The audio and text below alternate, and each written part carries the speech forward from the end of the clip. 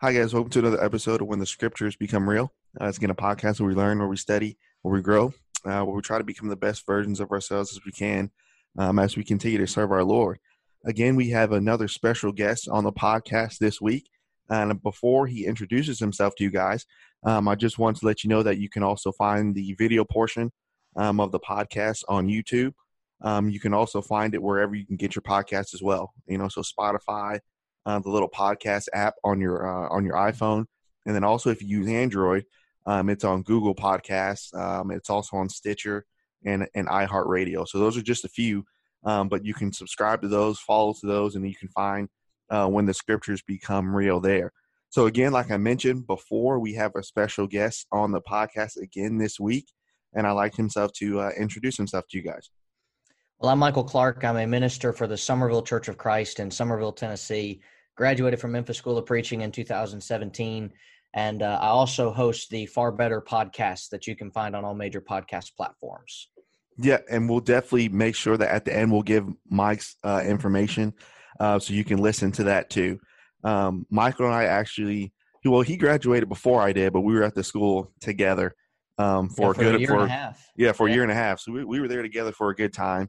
And even before the school, we've known each other for, I think since we were 12, something like that. When was Foundations? Foundations was, you have to be 13, right? 2007? Yeah, something like that. So we've known each other for a long time, and it's good to see him now. He has a family, he's married to Megan, has a son now. So it's good to see him growing up on me, so it's always good to talk to, to friends and see that they're doing well, and specifically talking about the gospel. And that's what obviously brings us together. So what we're going to talk about today, we're going to talk about the concept of I love you, / conflict is good. What are you talking about? Mike, I think a lot of times in the church, we are commanded, there's a plethora of verses we can go to, but we are commanded to love one another. I'm reminded of, a verse like John 13:34, where it says to love one another as I have loved you, so therefore love one another. Or Romans 13:8, where it talks about, owe no man anything but love one another. And then we could even bring up, 1 Thessalonians 4:9, where it talks about, for ye yourselves are taught of God to love one another, which loving one another in the church is crucial. As we just mentioned, there's 3 verses there. But I know you've seen this before as well in your work and in the church, that sometimes we can get this twisted view of what real agape love is. Sometimes we think that everything at all points in times in our relationships with one another always has to be cotton candy and teddy bears and everything's always amazing, which is not really reality. And so sometimes we have this twisted idea of biblical love is I always have to be 100% happy with you. You always have to be 100% happy with me. And sometimes this mindset doesn't allow us to kind of hold each other accountable. I know that you've seen this before, also in your work, Michael. Well, yeah, and the funny thing is, this is from the world, the mindset and mentality that if you really love me, you will never tell me to change. You will never tell me to do anything different. You're just expected to love me as I am. Yeah. And I think some of the church has made a mistake in saying the church is a come as you are organization. Mm-hmm. And what we mean by that is not what people sometimes hear. We mean the Lord will take you with all your faults and flaws, and if you will live for him, he will look past those faults and flaws, but you have to live for him, which requires change on our part. When the police officer comes and pulls me over and tells me I've been speeding, I get a ticket. I'm expected to go to court, pay for the ticket, and then change my driving habits. Yeah. I don't get to tell the judge and the police officer that pulled me over, well, this is just how I am, and you're just going to have to accept that. No, they tell me then that I have to change, and the world doesn't have a problem with being told it has to change on some things. Right. It doesn't have a problem being told it has to change its driving habits, doesn't have a problem being told it needs to change its eating habits sometimes. But when we get down to the lifestyle choices that we make, people really freak out and go, well, this is just how I'm always going to be, and you're just going to have to accept that. Yeah, and it's kind of, they give you kind of an ultimatum, which kind of shows you the type of heart and attitude that they have.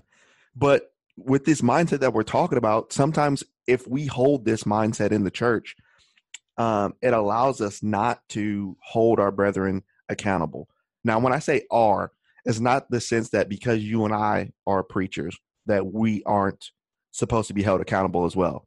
Because obviously we teach, but also we learn as well. So we're not perfect either. So we're also included in that "are." But I listened to something the other day about leadership, and this is what this guy said. He said, sometimes saying "I love you" too much and not holding people accountable is sloppy and not authentic. And instead of keeping one another accountable, sometimes we make each other sloppy. So therefore, we breed a fake intimacy. Right. But if you really think about it, keeping one another accountable actually builds or breeds intimacy. You and I were just talking about the Baltimore Ravens. Yeah. Just before we got started recording. But you think about a football team. You think about any type of team. And obviously, we both played sports. But when you don't do something right, you're going to have your teammates, your coaches, and in some organizations, the fans will hold you accountable because they expect a certain type of standard to be met. I actually coach flag football in my community. Surprise, surprise, I'm a Steelers fan, and the team I coach is the Steelers. And we won the championship this past year. And one of the things I've done with my players as I coach them is they're 5th through 8th grade. So they're not superstar athletes, but I expect them when the ball is thrown their way to be able to catch the ball. I expect them to be able to run routes and do things to the level of their ability. And one of the things I have done is in practice, I will tell those kids, after they've dropped a couple of passes in a row, all right, from this point forward until I say so, every pass you drop is a lap around the field. And you think Odell Beckham is catching passes after that because they're catching one-handed, they're doing all this crazy stuff, and it's because they know they're going to be held accountable if they don't. Yeah. And I love these kids that I coach. I really have enjoyed getting to do that, but I expect them to do their job. And in fact, you being a Patriots fan, you know that phrase very well from Bill Belichick, do your job. Yep. Don't do your job. What ends up happening is you're going to be cut. You're going to be let go. Yeah. And in the NFL, in the NHL, in the NBA, all of the major sports you can think of, once you stop doing a good job, you're either going to be given an opportunity to change, and maybe you can continue to stay on the team. But if you don't change, you're gone. Yeah. And there's real love lost in that situation. It's just, we expected you to do this job. You didn't do it. You're gone. I've watched videos of teams who have been cut players who have been cut, and they're just kind of staring there. And the coach is saying, if you just done a better job, this wouldn't be happening. Yeah. And it's tough love. It's this mentality. And some of those same players have gone on to do great things. Michael Jordan was cut from his high school basketball team 6 times. 6 times. And think about what he did. Yeah. I mean, it's just amazing to think about that. It might not have been 6 times. He might have been cut from his high school basketball team and then won 6 championships. But the point still the number stands. 6 in there. And, it still stands that what if he hadn't been cut? Would that same level of greatness been achieved? I don't know. But when you look at someone and love that person, sometimes it requires you to tell them that they're wrong or that they could be doing something better. And our world has forgotten that. Right. And like you just mentioned before, this concept of come as you are. Mm-hmm. So therefore, if I'm coming as I am, and, if I'm lazy, if I'm sloppy, then you just have to accept that. And you have to conform to me. Right. See, that's the thing that messes so many people up in the church is the Bible and Christ and the Lord is the standard. They don't conform to us. Right. We have to conform to what the Bible says. If we can't do that, see, sometimes we think the Lord, you mentioned the coach. Sometimes we think the Lord wouldn't be hard on his followers. No, the Lord will hold us just as accountable because obviously there's going to be a judgment day. So we're being held accountable now. Mm-hmm. And so the thing is, we need to understand this concept of accountability. And I want to notice this verse here, Michael. I want to look at 1 Corinthians chapter 5. And again, with this podcast, we want to make sure that you guys follow along with us. These are not my opinions or Michael's opinions. We're going to try to talk about what the Bible says. And so look at 1 Corinthians chapter 5, verse 11. Now here's an instance of discipline. Now, discipline is another word for accountability. Right. Essentially because you made those kids run if they miss passes. Yeah. So you were disciplining them, which held them accountable, which made them better. And so here's what the Lord says here in 1 Corinthians chapter 5, verse 11. But the Bible says, but now I have written unto you not to keep company if any man that is called a brother. So this is our brother. This is not, talking about somebody that's outside. This is a brother in Christ. If he's a fornicator, if he's covetous, if he's an idolater or railer, talk about his speech. If he's a drunkard or an extortioner, with such a one, we should not eat. Now, I know you've seen this, Michael, working with youth and working with adults as well.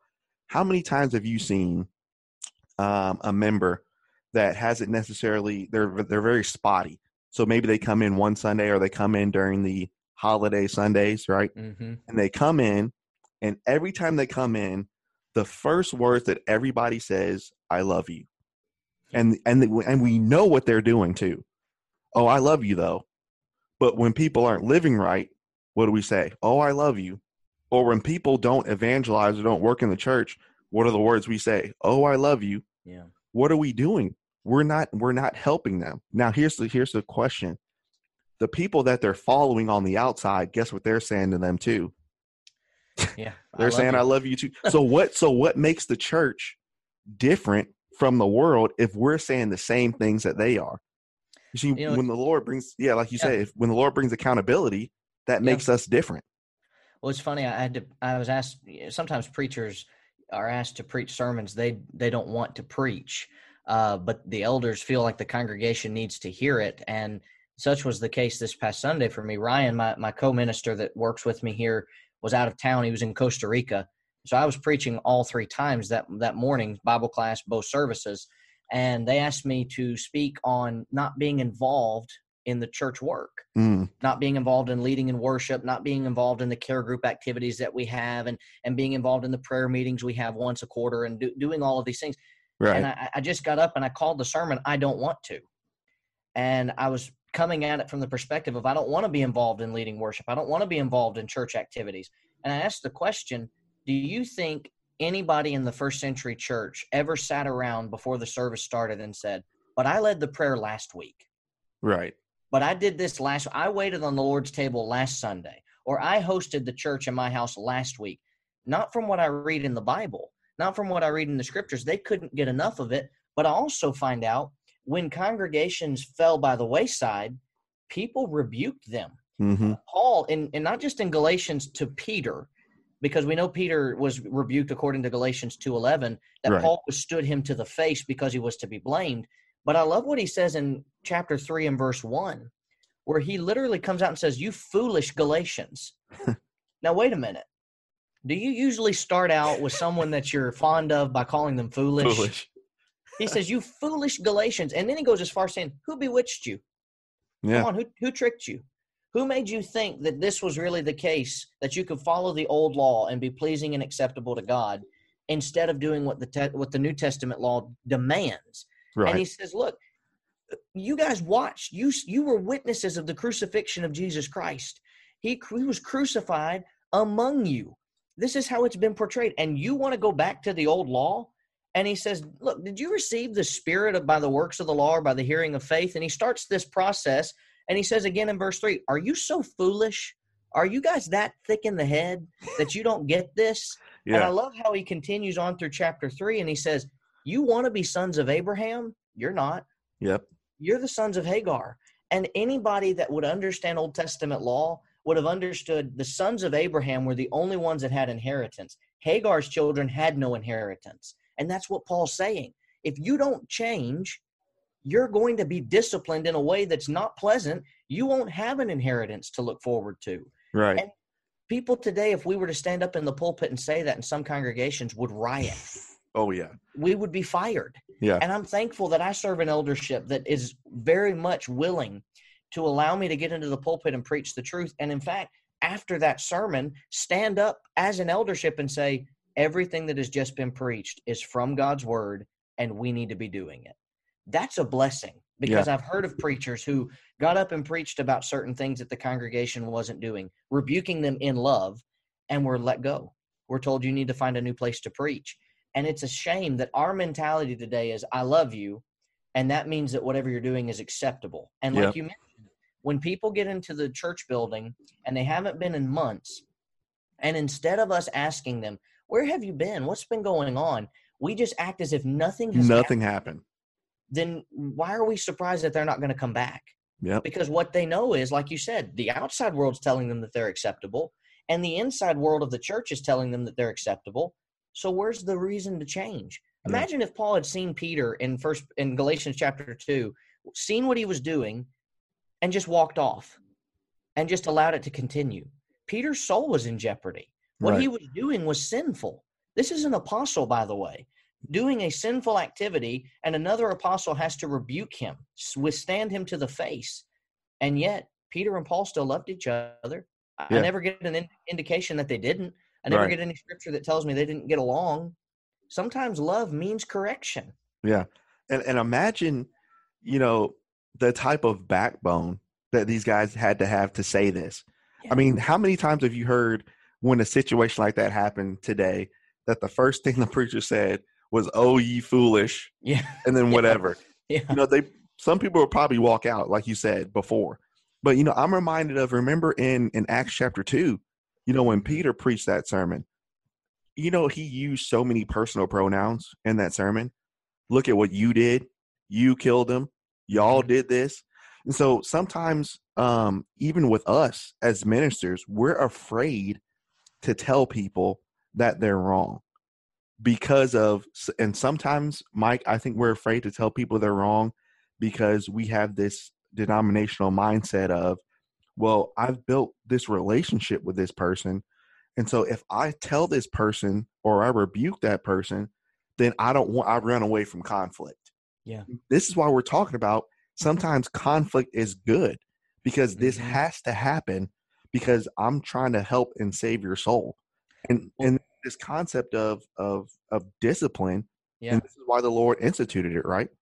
That's right. And you think about what happened in Acts chapter 5 with the disciples of Christ as they're going into the temple and they're preaching and teaching, and they're told by the council, don't do this anymore. Yeah. And they go right back out and they preach and teach again, and they're brought back in a second time. And in Acts 5 and verse 28, it says, didn't we strictly command you not to do this?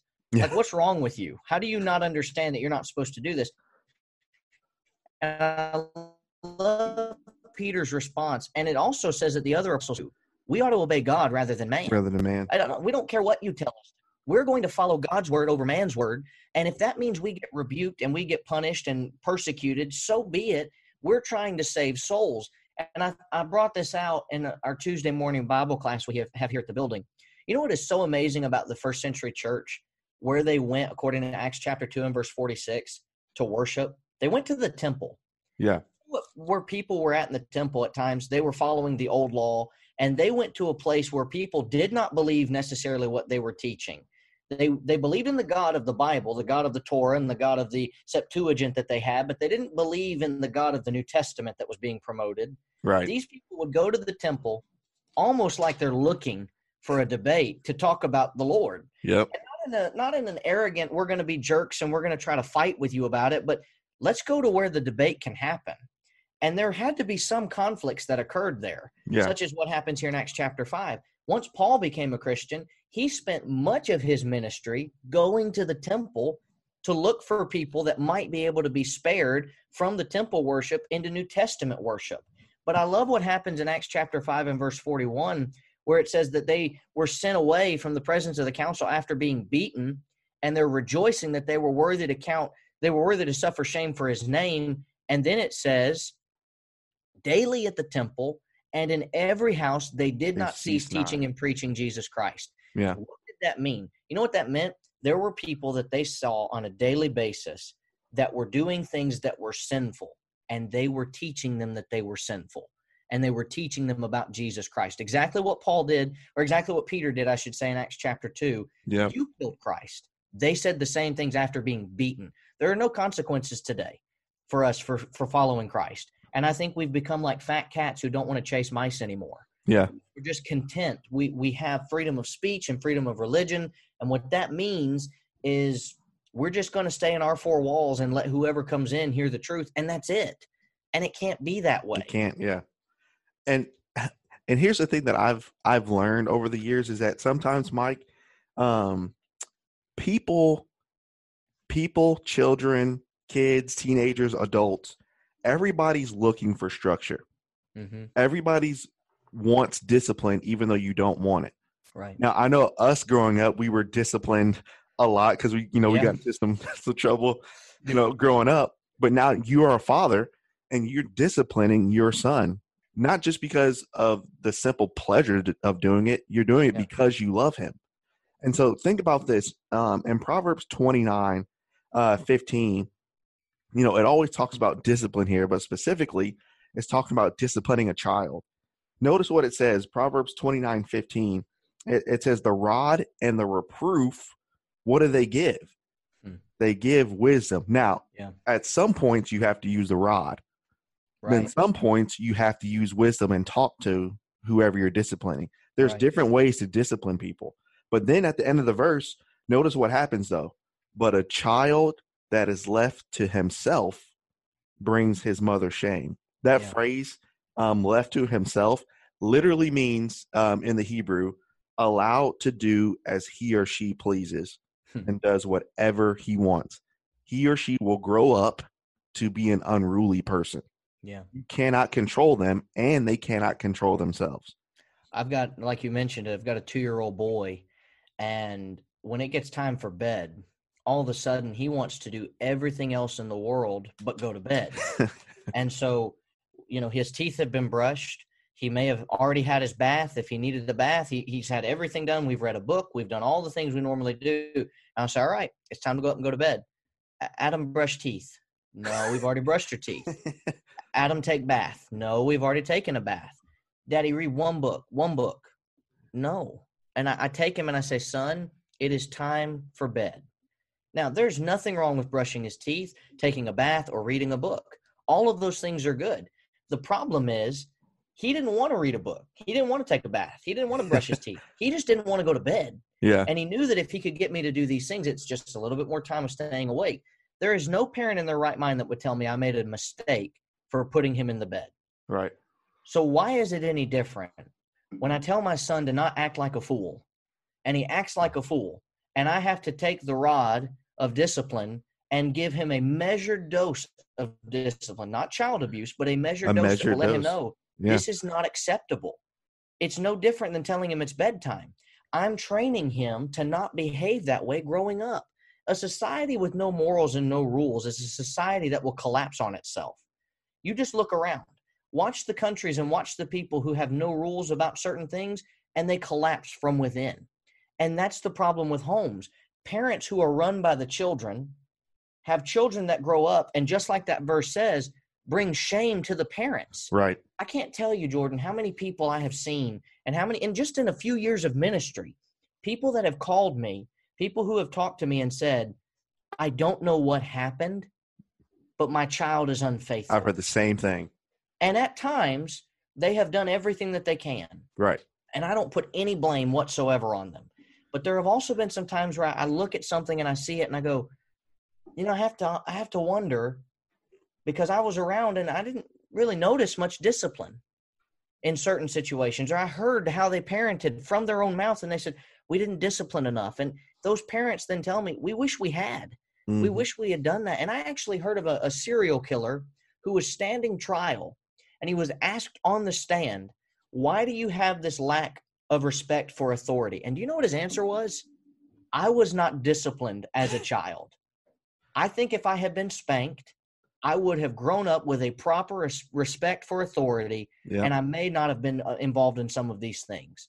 And that's where people don't understand. We look at love, and we think that love is tolerance. Love is acceptance. It's funny not what that it is. In this program, because we do a publication here at Somerville called the Somerville Seeker. And next month's issue is about love, since it's February. Yeah. And Ryan is going to write about the subject of, is love acceptance? And that's the entire point of what we're making here today. No, it's not acceptance. It's not. Doctors love their patients. They will not accept them coming in and being unhealthy. Right. I got an email this morning. I've got Crohn's disease. You know that. I got an email this morning because I haven't been filling out my journal like I'm supposed to. And the nurse sent me an email saying, are you still alive? Because you're supposed to be filling out this journal. And I was thinking, well, yeah, I probably should be. I don't want to fill it out. But she didn't send me that with joy. She wants me to do what's right so that I can be healthy, so Right. that I can get better. And that's what true love is. It's not accepting what we're given, but trying to reach people to what they're supposed to be. And sometimes, Michael, I think the Lord puts church discipline here, not because he wants it there. Right. He puts it there. So let's say there's a guy named Joe. And let's say Joe left the church and started living like the prodigal son in Luke 15. But the thing about Joe is Joe stays there, right? So verses like we talked about in 1 Corinthians 5:11 and all that, when we discipline Joe, when we don't eat with Joe, now does the Bible say that we should still encourage Joe? Yes, while he's out there. But in terms of fellowship, I have no fellowship with Joe. Right. So what does that do in the heart of Joe? That makes him miss what he had before. That's what church discipline does. It makes them see what they have out there is not good enough. Yeah. I had everything here, and then I need to come back, and then I need to repent. And so you think about this concept of conflict. Yeah. Since we kind of introduced that, so what are some things that we can do in order, as ministers, as leaders, even as Christians, maybe in our own personal circles, what we do when there's conflict? Number one, and I've got, 3 small reasons here. But number one, I think part of showing true love is telling them spiritually, you need to follow through. Obviously we brought up the football example, but essentially we bring that up and it boils down to 3 words. You need to pull your weight. Yeah. In Ephesians chapter 4, verse number 16, again, the church is, as Michael, is always referenced to as the body, right? And so the body obviously has intricate pieces within the whole. And so here in Ephesians chapter 4, verse number 16, I want you to notice what Paul writes here. If I can get here, there we go. So notice what it says here. For whom the whole body, that's the church, fitly joined together and compacted. But the next phrase, but every joint supplies.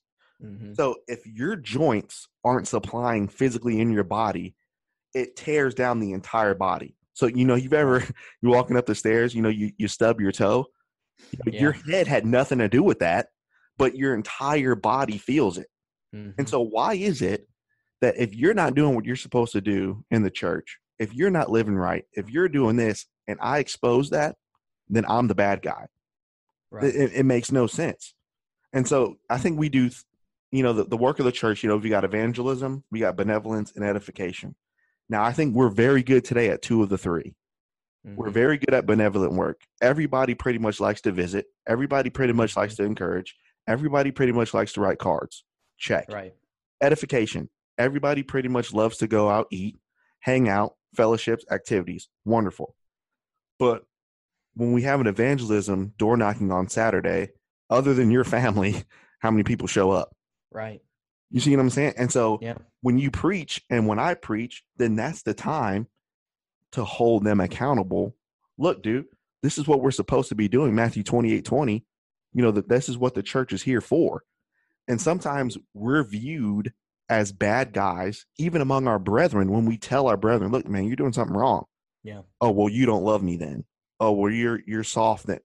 Okay. But that's just how it is sometimes. So I think part of loving somebody is actually spiritually telling them, look, man, you gotta hold up your weight. Because if you don't hold your weight up, it hurts the entire body. Yeah, I'll give you a really good example of this because it was hilarious when it happened. I was kind of surprised that this went this way. 2 examples, actually. The first one was Ty Montgomery, was a player in the NFL for the Green Bay Packers a couple years ago when they played the Rams, back when the Rams were having their undefeated season up until they eventually lost. They were like 9-0 at the time, and Green Bay was like 7-2 or something along those lines. They were playing each other, and Green Bay went to do a they scored a touchdown, all right? On the very next kickoff that was given to the Rams, they scored or something, and the game was still close. The Rams kick off. Oh, yeah. And Packers have an opportunity to go and win the game, and Ty Montgomery fumbles the ball, and the Rams ended the game. Right. He got cut like the next day. And when he was asked about it, he was livid that he was cut. But it had not been the first time that he'd done something like that. And so he had to hold up some accountability. Second example, a little bit more close to home for me. Antonio Brown, big Pittsburgh Steelers wide receiver. He was my all-time favorite player. I mean, I watched him from the draft all the way to being psycho. And here he is, week 17 of the NFL season last year, not this past season, but the one before, and he doesn't show up to practice. And he says he's sick. He says he's not feeling well. And then he shows up on game day, and he's like, well, I'm going to play. I'm going to play. And the Steelers said, no, you're not. They were fed up with him. No, You're not playing. It's done. He, instead of seeing that what he had done was wrong, went on this tirade and ended up getting traded to Oakland, then didn't like what Oakland was doing. Oakland then let him go, went to New England, continued to do crazy stuff, and now is probably never going to be signed again. But if you were to ask him today, if he were on this show right now, and we were to ask him, do you think you did anything wrong? I can tell you what he'd say.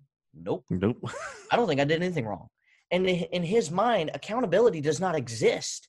And part of what you said is pull your weight. Yeah. If we do that in the church, people will walk away and say, I don't have to change. But we need to understand that sometimes we're going to do it, just like Green Bay did, just like Pittsburgh did, and Oakland and New England, and he's still not going to get it. And so I've heard some people say, church discipline, for example, I've heard some people say, well, church discipline doesn't work. It probably doesn't work because you're not letting it work. Right. You're not doing it to the fullest extent. When was the last time someone can honestly say in many congregations that they disciplined somebody in the church? For a lot of congregations, the answer would be, I don't know. Yeah. And one of the things that they'll say is, well, they'll just go to another congregation. That might be the best thing for you. Yeah. And maybe it'll be the best thing for them. Maybe they'll change if they go somewhere else. But just because we're worried they're not going to change does not give us the right to say that we're never going to tell them that they're wrong. Yeah. They've got to pull their weight. You're right. They got to pull their weight. Because if they don't pull their weight, then not only are they messing themselves up, but they're messing the entire body. Yeah. So I think the second thing here is part of loving people is holding them accountable when they're in sin. And that just transitioned right into the second point here. Now, again, we both know 1 John 3:4, sin is a transgression of God's law. Right. So I want to look at this verse here, Michael. And if you guys are following along, I want you to go here, Galatians chapter 6. And I want to look at verses 1-5. Now, this verse, if you don't study this verse, you can twist this any way you want to. So we hear the popular verse in verse 2, bear ye one another's burdens, and so fulfill the law of Christ. So before we get into this, let's ask this question here. Michael, do you have burdens in your life? Spiritual, physical? Yes.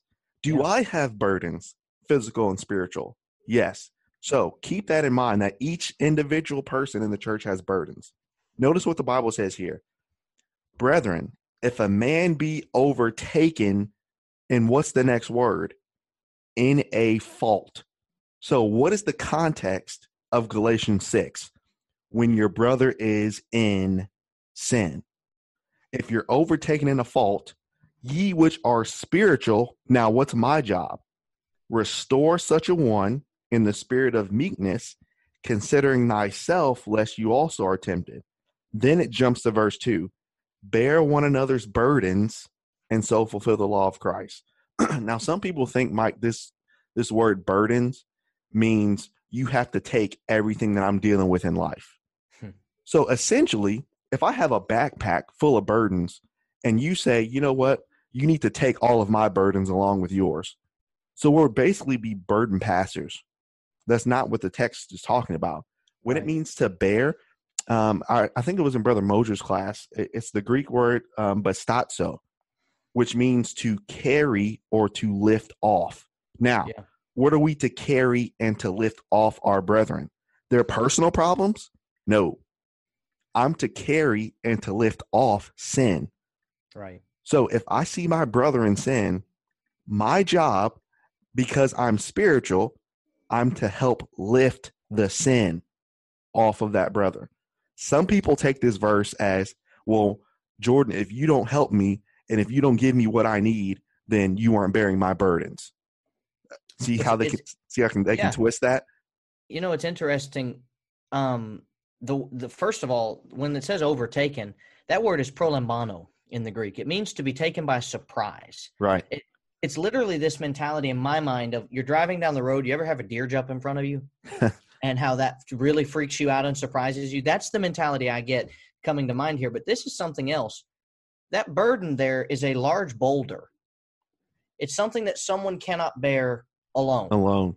Now, sometimes there can be personal problems that need to be helped and bore on the shoulders of others in the Lord's church.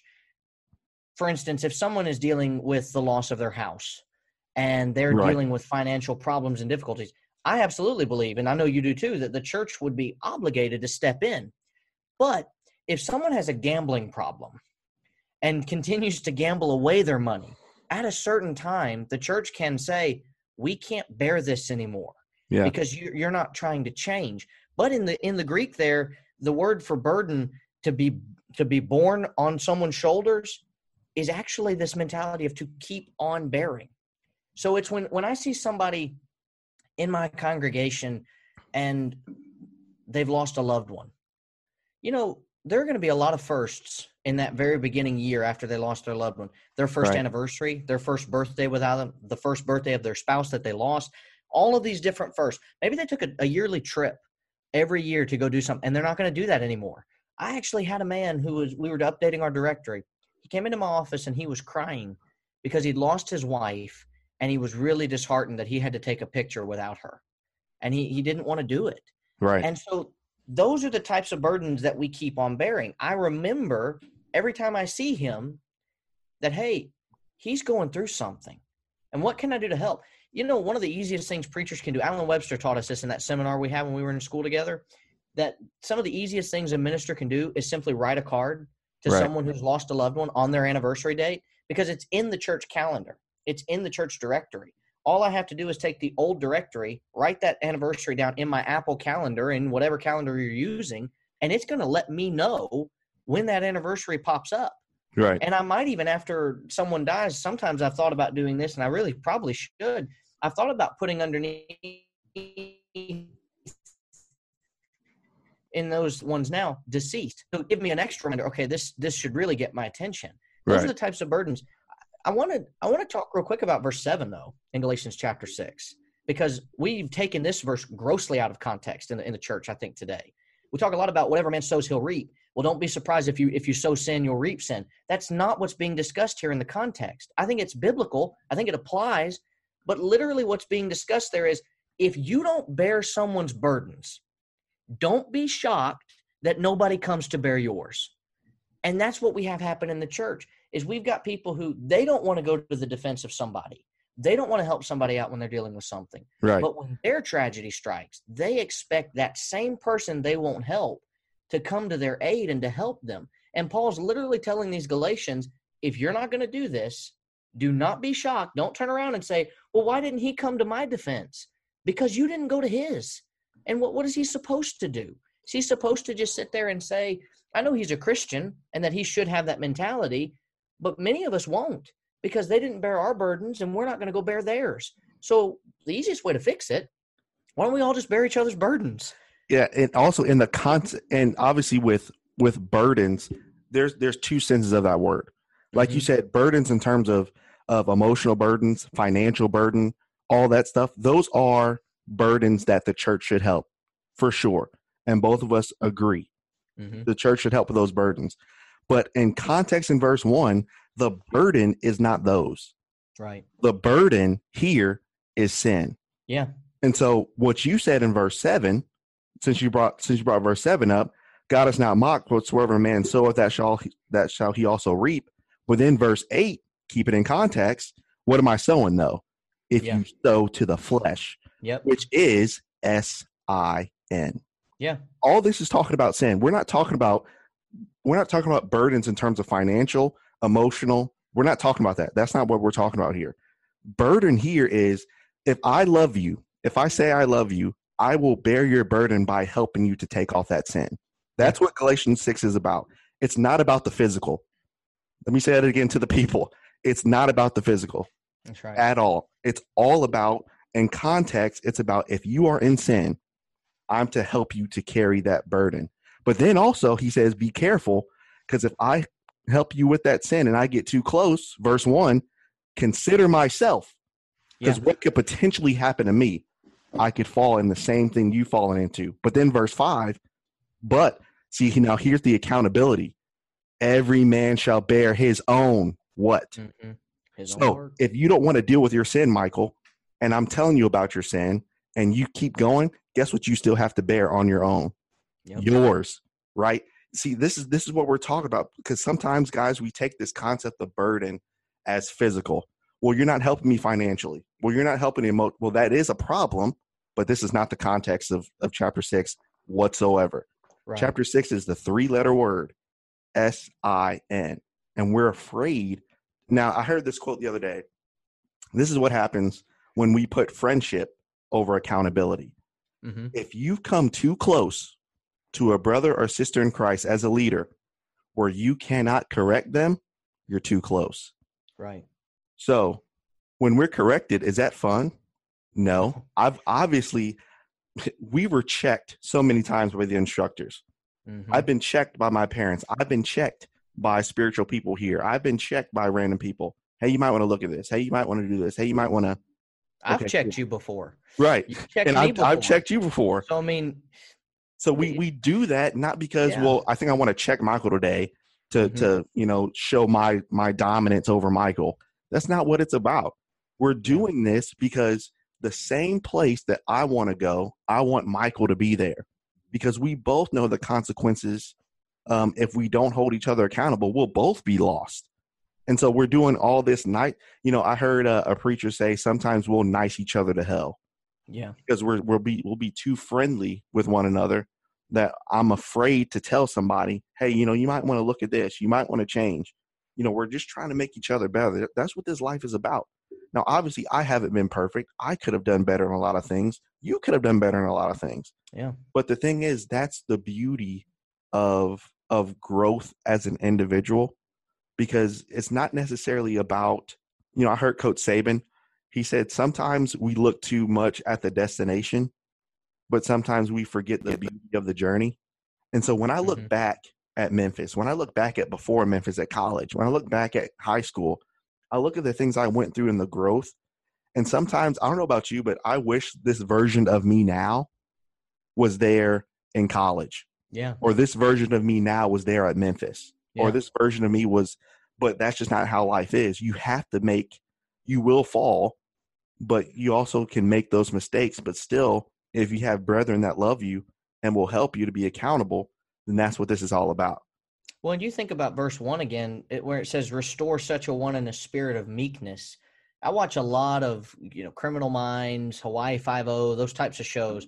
And sometimes the show will have a bomb as the center of the episode, and the bomb has to be diffused. You know what? I've never seen the guys who come to defuse the bomb say, all right, everybody draw out your weapons and just fire at it, and let's just see if that'll defuse it. Yeah, just see if that. Let's go take a baseball bat to that thing. These people, and they normally take 5-10 minutes to show this scene. They're walking so slowly up to the bomb. They're carefully pulling apart the portion of the bomb to reveal the wiring or whatever they need to use to defuse it. And they're so carefully cutting things and repositioning things. That's the way we're expected to approach someone who has been taken in sin. Right. With this spirit of meekness. And we consider ourselves, this is the other part of that that's very interesting. You and I are very good friends, and the chances if you or me were to fall into sin and the other tried to come and check the person, as we talked about a minute ago, could easily be taken just like I was taken or you were taken if we don't consider ourselves. If I'm taken into sin and you come before me and you haven't considered your own self first, and I say, well, let me give you my story. Let me tell you where I'm coming from here. And I start, and now I've swayed you. And that's where it says consider yourself. When you go to rebuke somebody, you can be tempted just as easily as they could. Yep. Nothing that says just because you're the one that's being spiritual in the moment that you're immune to immorality and to sin. Yeah. No, we all have this opportunity when we talk about these burden-bearing situations with sin of realizing I'm just 2 steps away from that being me anyway. Yeah. And sometimes sometimes we think, how do I want to phrase it? Sometimes we can be tempted in anger. Yeah. So if I know you're in sin, and if I come to you and I come to you hot swinging, then I'm tempted by anger. Because remember, the Bible says we can be angry at sin, but be ye angry and sin not though. Yeah. So there's a way to approach. Now, also I forget which instructor told us this, but he told us you have to make sure that you know people. Yeah. Because some people take discipline in other ways. With my family, with Gerald, you could look at Gerald a certain type of way and he's like, okay, I got it. But with me, I didn't necessarily go with just the look. I had to go just a little deeper. I had to get a little pat in the back. Right. Mm-hmm. And so here spiritually, it's the same thing, because in Jude chapter 6, the Bible talks about that. I believe it's verse number 22, or Jude 22. But it says, for some people have compassion, making a difference. So if there's someone in sin, sometimes if I know that person, I can just go and have a quiet conversation, have a cup of coffee with them. Yeah. But then with some people, verse number 23, but others save with what? With fear, pulling them out of the fire. See, some people, Mike, you can talk to them and they'll change, but some people you can talk to them all day, but they have to go. They literally, and I think the prodigal son fits in this. They literally have to go through the school of hard knocks. Life has to hit them. Words won't hit them. Life has to hit them and bring them to such a state to where they're like, okay, now I will listen. And I think I fall into that as well, because sometimes I'm like, well, you got to let life teach you at times. Sometimes our actions, it's too late. Yeah. Even though we've changed, it's too late to repair some of the damage that we've done. In Nehemiah 9, the children of Israel are saying this prayer to God and asking for forgiveness. One of the things they mention around verse 30 to 33 is the idea that even though we have repented, we are still in captivity. Even though we have changed and we realize that what we've been doing is wrong, we're still facing the consequences of our actions. Man. Now, God had forgiven them. Right. And he was going to, the covenant relationship had been restored. The punishment for what they had done was still going to be given out. Still there. And it was through captivity. Yeah. And that's what happens today. A man can sin, and let's just say a man cheats on his wife and he has to have a divorce, and he repents wholeheartedly for that. Right. He can be a good Christian, a good man, but he may not be able to stand in the pulpit and talk about the family. He may not be able to stand into the pulpit and tell people that, marriage is a sanctioned, a God-governed place that we need to be holding in high esteem. And he may be ineligible. He may be ineligible too. So you can't. Exactly. Whew. And so we've done a disservice there with love of saying certain things in that regard too. I just want to touch on real quick while we're talking about it. Whew. When someone sins, many people in the church now are unwilling to call it a sin. And if they call it a sin, they're unwilling to say that there are consequences to that action that last beyond the forgiveness. That's right. For instance, you have some people that say, well, I'm not a Christian yet, so when I become a Christian, God will recognize this marriage. That's not what the Bible teaches in certain cases. But some people will say, well, I'm a Christian. God wants me to be happy. I'm living a faithful life. Why should I change? Because God expects you to change. Yeah. In Ezra chapter 10, when those people found out they were in marriages that they weren't supposed to be in, they had to repent and then divorce all of those people. Yeah. And they did. And the Bible even says, and nothing in the Bible is there on accident. The Bible even says some of them had children. There's an argument that I hear a lot too is, well, we're staying together for the children. Mm. Not according to Ezra's people. Yep. They were going to do what God expected them to do. And Ezra, among others, was part of that correction. Yeah. When they read the law and they discovered what the law tells them to do. And that's the point, man. We're just doing such a bad job at times, and not as a whole, but at times of just allowing things to go by the wayside. And Yeah. we just sit there and we're worried about the contribution. We're worried about all of these things. God is still in control. He still rules in the kingdoms of men. He's Right. still on the throne, and he can still influence things for good. I'll say this, and then I'll throw it back to you. We had some people visit whose this family had lost their house. It had burned down. They lived right behind me. And I had gone over and seen them the night that the fire happened. And I said, look, the congregation I know will want to do something to help you out. We'd love to have you come and attend services with us. So he texted me, I guess, Thursday of last week and said, hey, we're going to be there this Sunday morning. And I thought, uh-oh, I'm supposed to preach 2 sermons this Sunday morning that are rebuking the congregation. And that's their first taste of the Somerville Church of Christ. Yeah. And I'm thinking, great, what do I do? And so I kept debating with myself all Sunday morning. I'm getting dressed. I'm putting my tie on thinking, do I push it back another week? Do I wait? And I just finally told myself, I can't be apologetic for the truth. I can't stop and change the way things are said in the Bible. I can just maybe phrase it a little bit cleaner and maybe not phrase it as such of a rebuke, but just a call to action. And so I did that. I preached the sermon. And the whole time he's nodding his head and he's shaking his head in agreement. I'm thinking, okay, maybe he's humoring me. And I go up after the service ends and he said, Michael, it's the funniest thing. On the way to church this morning, we were talking about everything that you just preached about. Now stop and think about that for a minute. And he said, we loved that sermon because we were just talking about it and you hit the nail on the head. Now, if I had not preached that, who knows what I would have lost? Yeah. But their mentality coming away from the congregation was they're not afraid to speak truth. Yeah. And if that can still work, and it does, it was a reminder for me. I told my dad, it was a nice reminder that I don't need to be apologetic of the truth. I don't need to be a jerk about it, but I don't need to be apologetic of what the Bible says. Nope. If the Bible tells me I need to do something or tells others they need to do something and they're not doing it, somebody's got to change. Yep. And the Word of God's not going to. So the people have to. Yeah. And I'm reminded of, I believe it's in 2 Timothy or 1 Timothy. I have to look up again. But Paul says, my charge is before God. So when we were in school and when we walked across that stage, from that moment forward, see, sometimes, again, this concept of conflict is good. Mm-hmm. Sometimes preachers preach for the congregation. Right.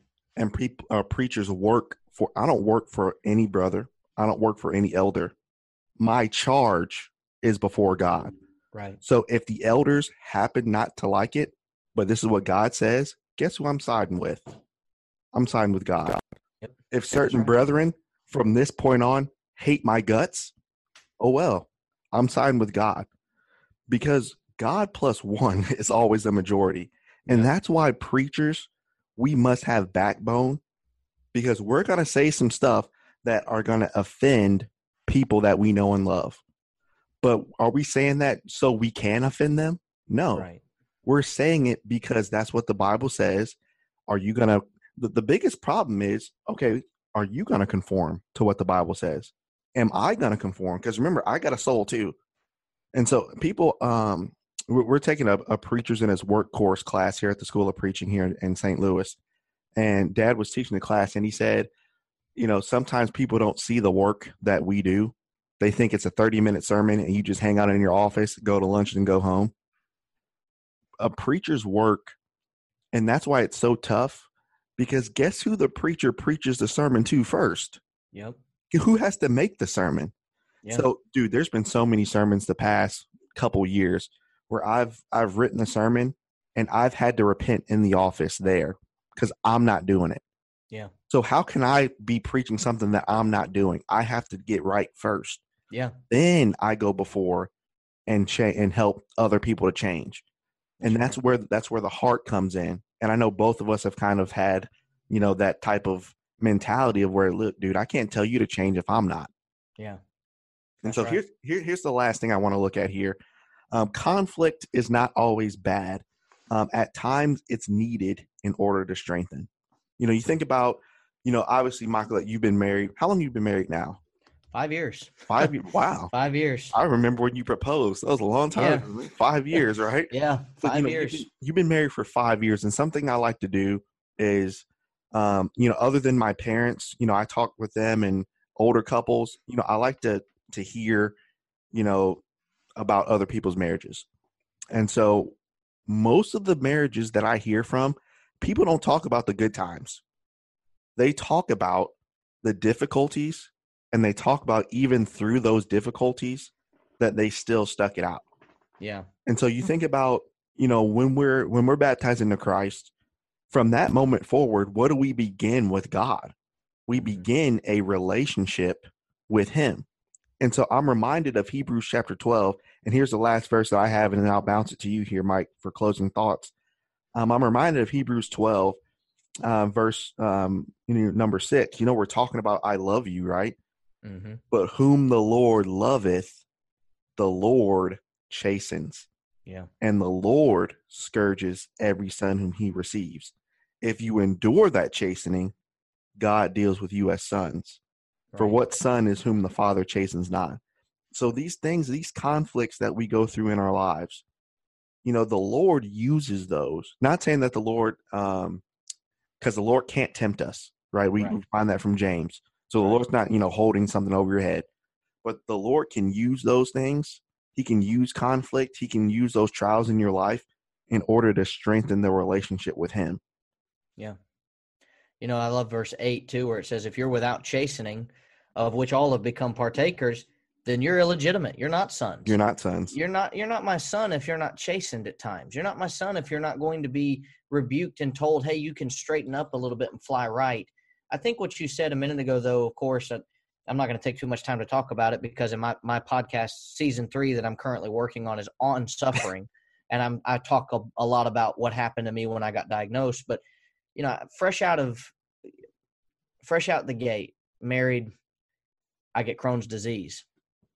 And my wife and I are both in school. She's in nursing school. I'm in preaching school.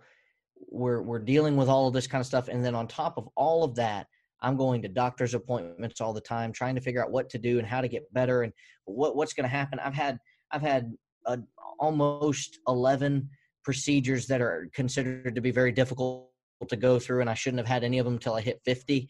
And so here I am, 26 years old, and I've already lapped several people who are in their 50s that are just starting to have these procedures, and lapped them like 10 times. Yeah. And so I look at all of that happened, and then I come back and think, the love that we had got us through that. And now, looking at times where both of us maybe have needed correction in our marriage, we're both not perfect. When that correction comes, it's not always the easiest to take. She can't correct me. Who can? If I can't correct her in love, who can? Yeah. Our parents told us, and I think all the parents say this, and this is the same with God. When I leave father and mother and I cleave to my wife and we become one flesh, my mom and dad take a back seat. And they are always, when parents are ready for their children to go out and look for love, it's almost like they need to start practicing taking that back seat and allowing their children to ask for advice. But the children have to start growing up. The children have to start being adults at some point. When we are married to the world, when we're with the world, we're children of the world, as the Bible would describe us, when we're sons of sin, we leave that. We cleave to God, according to Ephesians chapter 5, verses 25 through 33. We are married to Christ. Therefore, if he can't correct us, who can? Yeah. If I can't be corrected by the Bible and its word, then what I'm really saying is I can't be corrected. Yeah. That I'm perfect, that I have nothing to worry about, that I have no sin in my life, no problems, no issues. And that's just not true. I love Brother Elkin's statement that he always made, that the biggest room in his life was the room for improvement. Yeah. And that's so true. And if a man like Garland Elkins can say that, if a man like Curtis Cates and men like Thomas B. Warren could always sit there and say, I haven't arrived, I'm still working, I'm still laboring, who am I to say that I don't need to work anymore, and I don't need to labor anymore, and I don't need to keep myself in check? Yeah. That's one of the easiest sins. I'll say this as I close. It's one of the easiest sins the devil has done is complacency, is that I am fine as I am. I don't need to change, and God just needs to accept me for what I've done and not expect me to change anything. That's right, yeah. And okay, to give two things, a Sure. plug for a class at PTP that you're going to want to go to. I think your parents talked to him when he was here in St. Louis. I've known him for years. Yeah. And his name is Matt, and he's doing I just talked to him at a lectureship we had up here, and Yeah. he's going to do a class on that and how he got through the Yeah. Crohn's. So that's going to be, I can't wait for that. Me too. That's going to Yeah. be good. But then also, you think about this concept of change. I find my language changing now.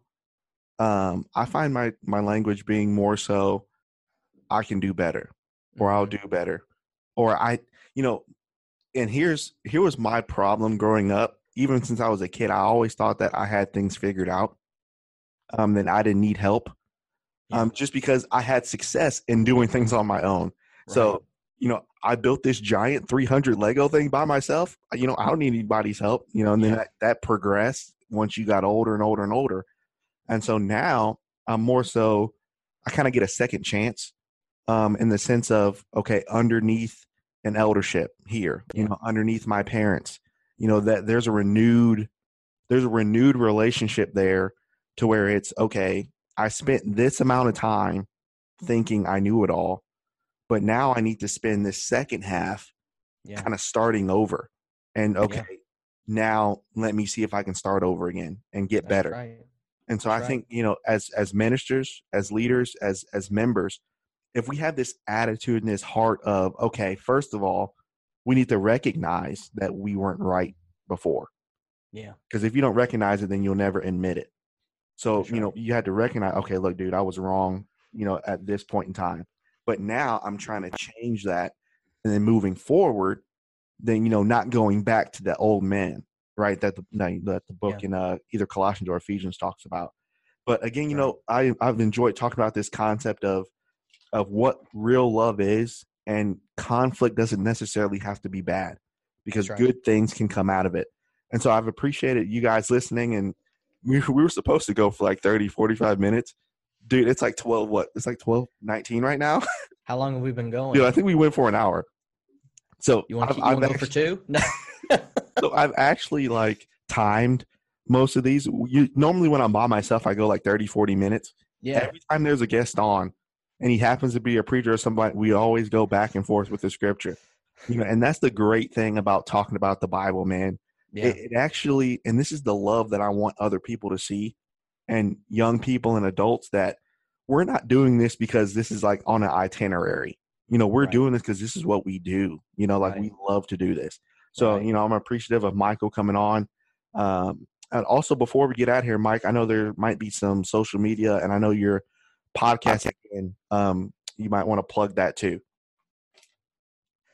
Yeah, I try to be as active as I can. I've been blessed that 2 years this August, I was asked to write for a blog called Perspectives of a Bondservant. There's 4 writers. There's a perspectives of a teenager, there's perspectives of a preacher's wife, and perspectives of a bondservant. I'm privileged to be one of the bloggers on that. You can find that on Facebook if you just type in Perspectives of a Bondservant. I am also privileged to do a television program with Wayne Rogers on GBN called What Would You Do If? You can also find that on Facebook. If you want to watch the videos, they're on YouTube. We basically take questions that are difficult to answer, and we try to do our best to answer them. And we've done about 30 something of them, and we're doing more next month. And then finally, I do a podcast called Far Better. You can find that on all the major podcast platforms as well as on Facebook. It's from Philippians chapter 1, where it says to be with the Lord is far better. And it's this mentality of pleasing God now in this life so that our eternities can be far better than what they will be if we don't please God. Right. And I got to give credit to Jordan here a little bit, because he helped me kind of work through some of the stuff I needed to learn while I got ready to podcast. And a lot of my style now is in thanks to him, because it's different when you do a podcast and you preach. And you got to learn that balance where you're having a conversation. But those are the 3 things I really do a lot of that I enjoy. And season 2 is currently being edited. I recorded it with Joshua Cantrell. We know him pretty well from Foundations. I didn't know that. And so he's on all of season 2. Cantrell. And I look forward to getting that season out there. Key Ford's actually editing that as we're speaking, so that should be soon. And then I'm currently recording season 3 by myself. what I'm going to do is one season by myself, one season with a guest. And so see how that goes for a while. But I've enjoyed being on the program, and thanks for having me. Yeah, for sure. And hopefully we can have Michael on again. Again, guys, make sure you can follow it on Spotify. Make sure you follow there, and you can find it anywhere you get your podcast. You can also find it on YouTube as well. We'll be back next week. I think I might do another solo one next week before we have another guest. So hopefully you guys will tune in, and we thank you guys very much. Appreciate it.